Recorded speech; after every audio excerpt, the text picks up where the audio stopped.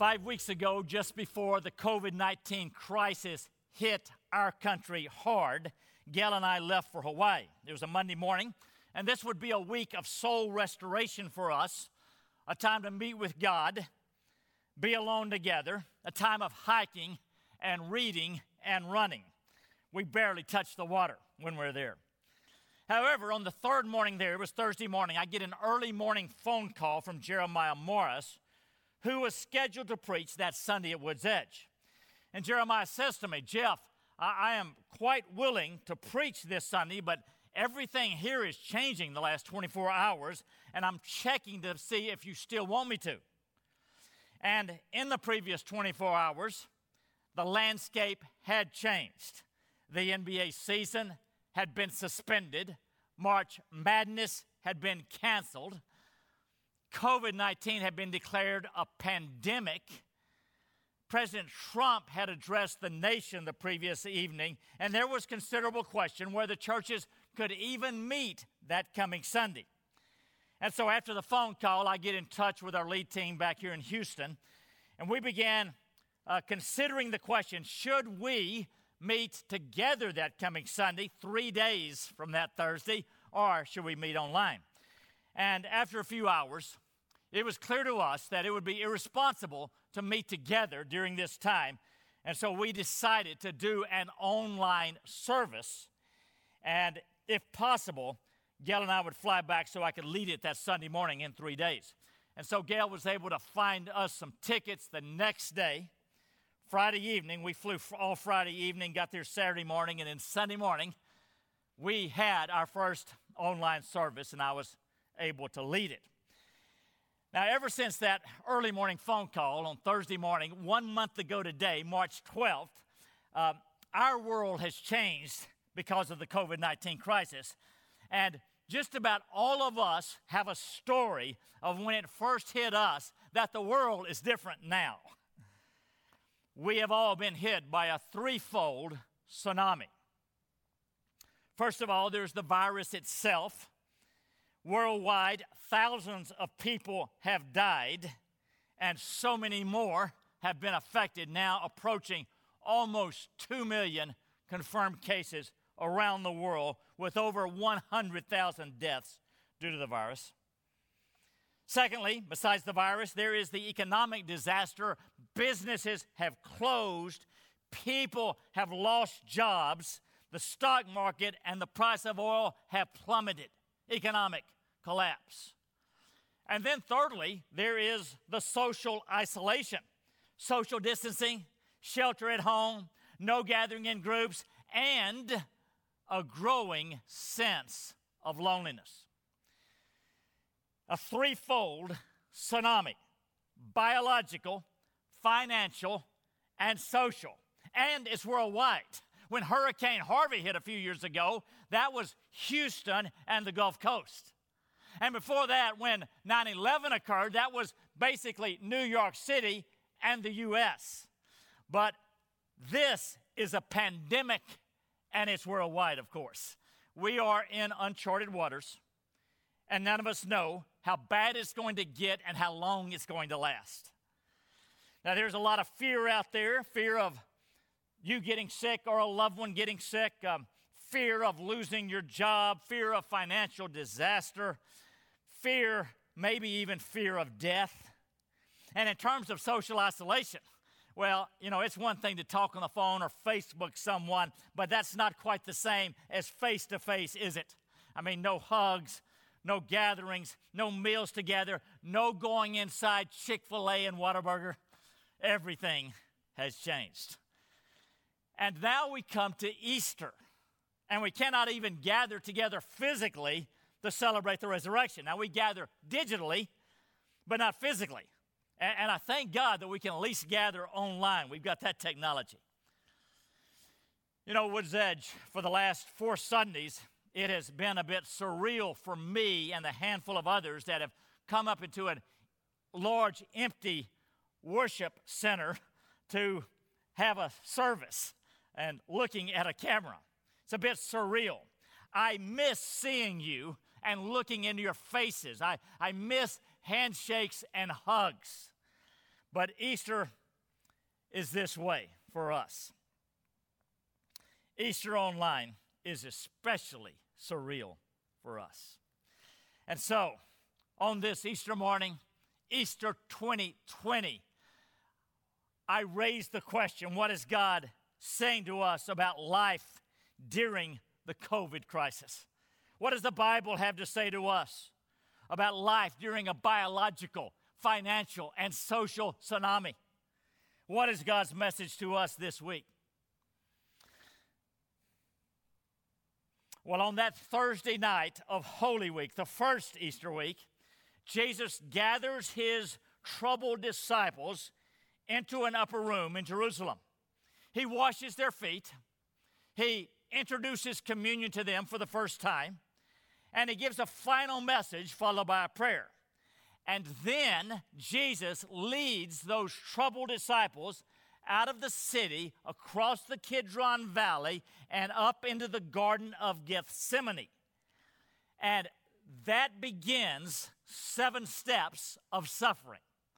7 steps of suffering. The first step, Gethsemane. Matthew 26, 36 through 38 will be in the end of Matthew's gospel. Matthew 26, 36. Then Jesus went with them, the disciples, to a place called Gethsemane. And he said to his disciples, sit here while I go over there and pray. Little social distancing. And taking with him Peter and the 2 sons of Zebedee, that is James and John, he began to be sorrowful and troubled. Then he said to them, my soul is very troubled, even to death. Remain here and watch with me. Now, back in the upper room, the disciples had been fearful and troubled. But now Jesus began to be sorrowful and troubled. In fact, he is very emphatic and extreme. He says, my soul is very sorrowful, even to death. I mean, Jesus, though he is the eternal God, come to become a man, he is so vulnerable and transparent. And nowhere more than here when he confesses that he's so sorrowful that he feels like dying. I'm hurting so badly, I feel like dying. So I'm reminded, church, that whatever degree of fear and sorrow and trouble that we have been feeling, Jesus has been there. That Jesus understands. That Jesus himself has firsthand experienced the soul anguish and agony that many of us are feeling right now. Now, let me be clear. The anguish of Jesus was not because of the physical pain of the cross the next morning, as great as that would be. But it was the spiritual pain of bearing the world's sin, including your sin and my sin. It was the anguish of being separated from the Father for the first time in all eternity as he takes on our sin and pays for it. And he says, with that prospect, I am hurting so badly I feel like dying. That's the first step, Gethsemane. Second step, betrayal, arrest, and abandonment. That's in verse 47. While he, Jesus, was still speaking, Judas came, one of the 12, and with him a great crowd with swords and clubs from the chief priests and the elders of the people. So Jesus will be betrayed by Judas, one of his own disciples, who had spent 3 years with him. And then with that betrayal will come the arrest in verse 55. And Jesus challenges them. Have you come out as against a robber with swords and clubs to capture me? Day after day I sat in the temple teaching, and you did not seize me. But all this has taken place that the scriptures of the prophets might be fulfilled. Now, understand, Jesus, with this deep soul anguish and all that he is about to face, he still has confidence that God is in charge. Look at 55 again, or 56. But all this has taken place that the scriptures of the prophets might be fulfilled. In other words, all of this fulfills the word of God. God has already told us that this would happen. God is in charge of the whole thing, not you, not Pilate, not the crowd, but God is in charge. He has foretold it in centuries past. Church, this is God's word to you and to me today. It makes all the difference as we look at this COVID-19 crisis if we understand that God is in charge, not the governments of the world, not the CDCs of the world, not the banking institutions of the world, not the microbe and the virus of the world, but God is in charge of the whole thing. God is God. He's the sovereign God, and He rules the universe, and nothing touches us that does not first pass through His hands. God will have the final word, and it will be good. Now, after betrayal and arrest, we have the abandonment by the disciples.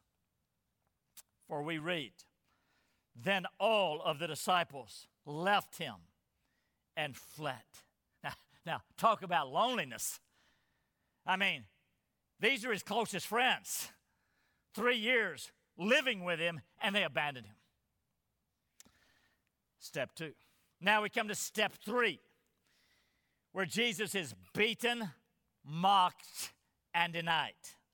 Verse 67. Then they spit at His face and struck Him, and some slapped Him, saying, "Prophesy to us, you Christ. Who is it that struck you?" Now, get that image in your mind. And remember that Jesus is the eternal Son of God who created the universe and came down to this earth to die on a bloody cross to pay for our sins because of His love for us. And it is that one that they are mocking, ridiculing, beating, and slapping. I mean, the humility of Jesus as He comes and bears all of this. And then Peter denies that he even knows Jesus, and Peter might be his closest friend. In fact, his third denial comes in verse 74, where we read, "Then he, Peter, began to invoke a curse on himself and to swear, 'I do not know the man.' And immediately the rooster crowed." Now, at this point, Jesus is left all alone with no disciple or friend at His side. All alone except the Father. And even that will soon change. So the fourth step we come to, Jesus is scourged. Matthew 27, now going from chapter 26 to 27, Matthew 27, verse 26. Then Pilate released for them Barabbas, and having scourged Jesus, delivered Him to be crucified.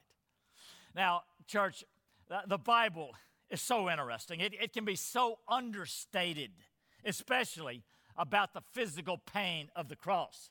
I mean, the Bible never emphasizes the physical pain of crucifixion because the basic point is not the physical agony, but the spiritual agony of bearing the world's sin.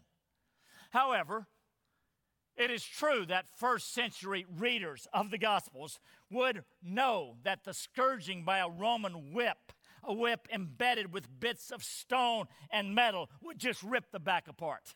And it was overwhelming pain. And so the reader would understand when they said that Jesus was scourged. That's the fourth step. Now the fifth step, He's crucified. Verse 35. And when they had crucified Him, they divided His garments among them by casting lots. Again, we see it. No attention to the physical pain of crucifixion, though it was the most painful form of execution known in the first century. But God rivets all of our attention on the meaning of the cross to pay for our sin. That happens at 9 a.m. 3 hours later at noon, the sky turns black. Verse 45, now from the 6th hour, there was darkness over all the land until the 9th hour, from noon to 3 p.m. It's like the spiritual darkness of the hour becomes a literal darkness. It's almost as if the sun, this event is so big that the sun wants to hide its face. And then, perhaps we come to the key verse of the whole passage in verse 46, and we read this. And about the 9th hour, Jesus cried out with a loud voice, saying, Eli, Eli, lama sabachthani. That is, my God, why have you forsaken me? It is at this point that God, the Father, has placed the sins of the world upon Jesus, your sins and my sins, and he is now with the sin separated from the Father for the first time in all eternity. And for the first time ever in the Gospels, Jesus does not address God as Father, but rather he addresses him as God because of that separation. And he cries out in this poignant cry of pain, my God, why have you forsaken me? Jesus is bearing your sin and mine. He's now utterly alone, even separated from the Father. And that's the 5th step. 6th step, death. Verse 50, and Jesus cried out again with a loud voice and yielded up his spirit. Now, notice that Jesus chooses when to die. He yielded up his spirit. Even in death, even on the cross, Jesus is in charge. Jesus is king. He is reigning from the cross. Not Pilate, not the religious leaders, not the crowds. Jesus reigns from the cross. And then finally, the 7th step, burial. A man by the name of Joseph Arimathea, a wealthy man, takes the body of Jesus for burial. Verse 59. And Joseph took the body and wrapped it in a clean linen shroud and laid it in his own new tomb, which he had cut in the rock. And he rolled a great stone to the entrance of the tomb and went away. Picture, if you would, the lifeless body of Jesus laid in that dark tomb, and then the heavy stone rolled over it to seal Jesus in that tomb. What a picture of Jesus being utterly forsaken and alone. So 7 steps of suffering down into the pit of death. That's what our Savior did for you. Gethsemane, betrayal, arrest, abandonment, beaten, mocked, denied, scourged, crucified, death, and burial. Now, think about, from the disciples' vantage point, how they would be absolutely devastated by all of this. For 3 years, they had followed Jesus. For 3 years, they had come to know and love Jesus. For 3 years, they had all these dreams about the kingdom, and now they watched Jesus cruelly beaten, scourged, executed, buried. They would have overwhelming grief and pain. All their dreams had been shattered. They would be despondent, disconsolate, discouraged. They would be grief-stricken and terrified. They would be scattered and alone, like so many people today. Now, it is true that Jesus had warned them that all of this would happen, but they did not hear him. They did not understand him. They did not want to understand him. They had a human perspective rather than a heavenly perspective. Today, in the midst of this pandemic, practically the whole world is where the disciples were that Friday. All of us experience some degree of grief because our whole way of life has been disrupted. That thin veneer of security has vanished because we are all confronted with death and mortality all around us. Sin will have its ultimate satisfaction unless someone rescues us, and there will be death. And just like those first disciples, it is so easy to have a human perspective rather than a heavenly perspective. we too can forget that God is in charge, that God has the final word, and that word is good. From our vantage point today, we see what the disciples did not see that Friday. We see that Friday, in light of Sunday. As it has often been put, it's Friday, but Sunday's coming. Now, they didn't see it there, but we see it. And on that Sunday, everything would change for those disciples when they see him with their own eyes. And for 40 days, they would walk with him and talk with him and eat with him and talk with him. And everything would change after that. And they would know, oh, God had been at work in this all along. God never stops working. God is always, as we sang earlier, turning evil into good. And so everything would change. God would take the worst evil ever, the crucifixion of God, and turn it into the greatest good ever, salvation for the world.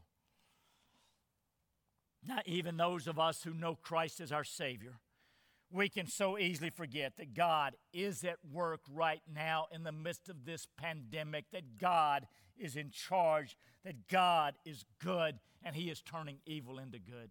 We too can forget that. Friends, when it comes to the COVID-19 virus this Easter, here is God's word for you. It's Friday, but Sunday's coming. It's Friday, but Sunday's coming. And one day we'll see it. Now, we turn the page of the Bible from Matthew 27 to Matthew 28. From his death to his resurrection, from Friday to Sunday. And we read in verse 1. Now after the Sabbath, toward the dawn of the first day of the week, Mary Magdalene and the other Mary went to see the tomb. And behold, there was a great earthquake, for an angel of the Lord descended from heaven and came and rolled back the stone and sat on it. His appearance was like lightning, and his clothing white as snow. And for fear of him, the guards trembled and became like dead men.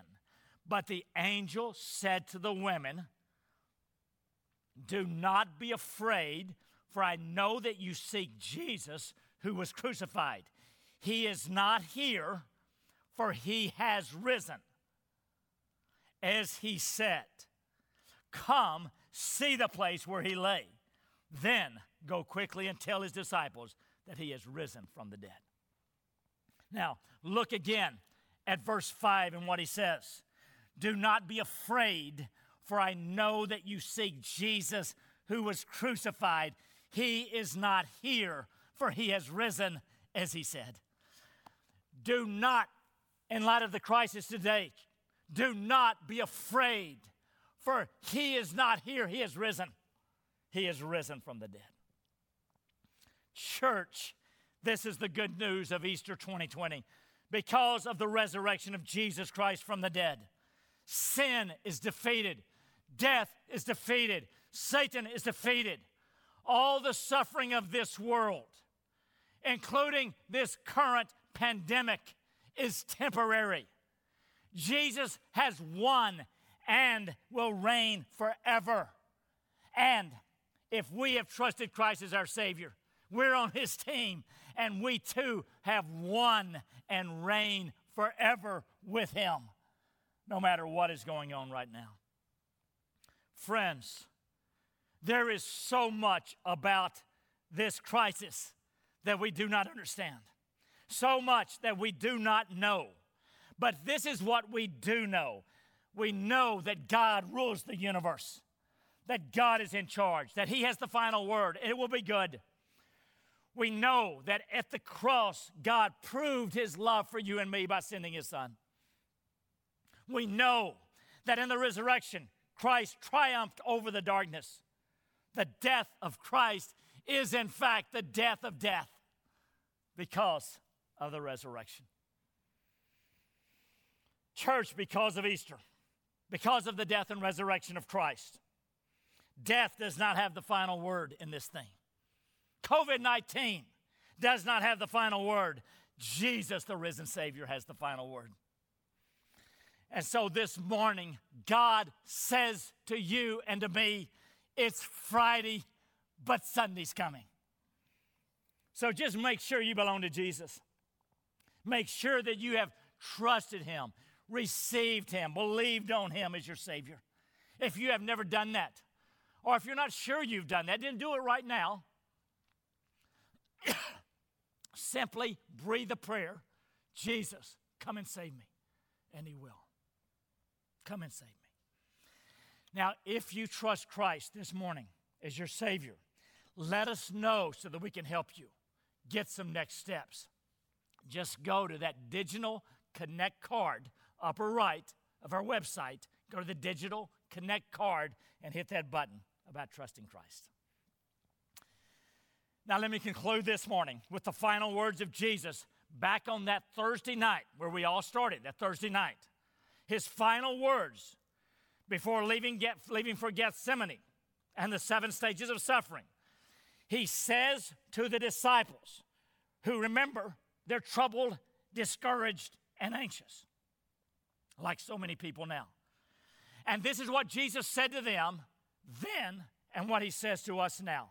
John 16:32, behold, the hour is coming, indeed it has come, when you will be scattered, each to his own home, and will leave me alone. Yet I am not alone, for the Father is with me. I have said these things to you, that in me you may have peace. In the world you have tribulation, but take heart, I have overcome the world. Church, it's Friday, but Sunday's coming. Pray with me if you would.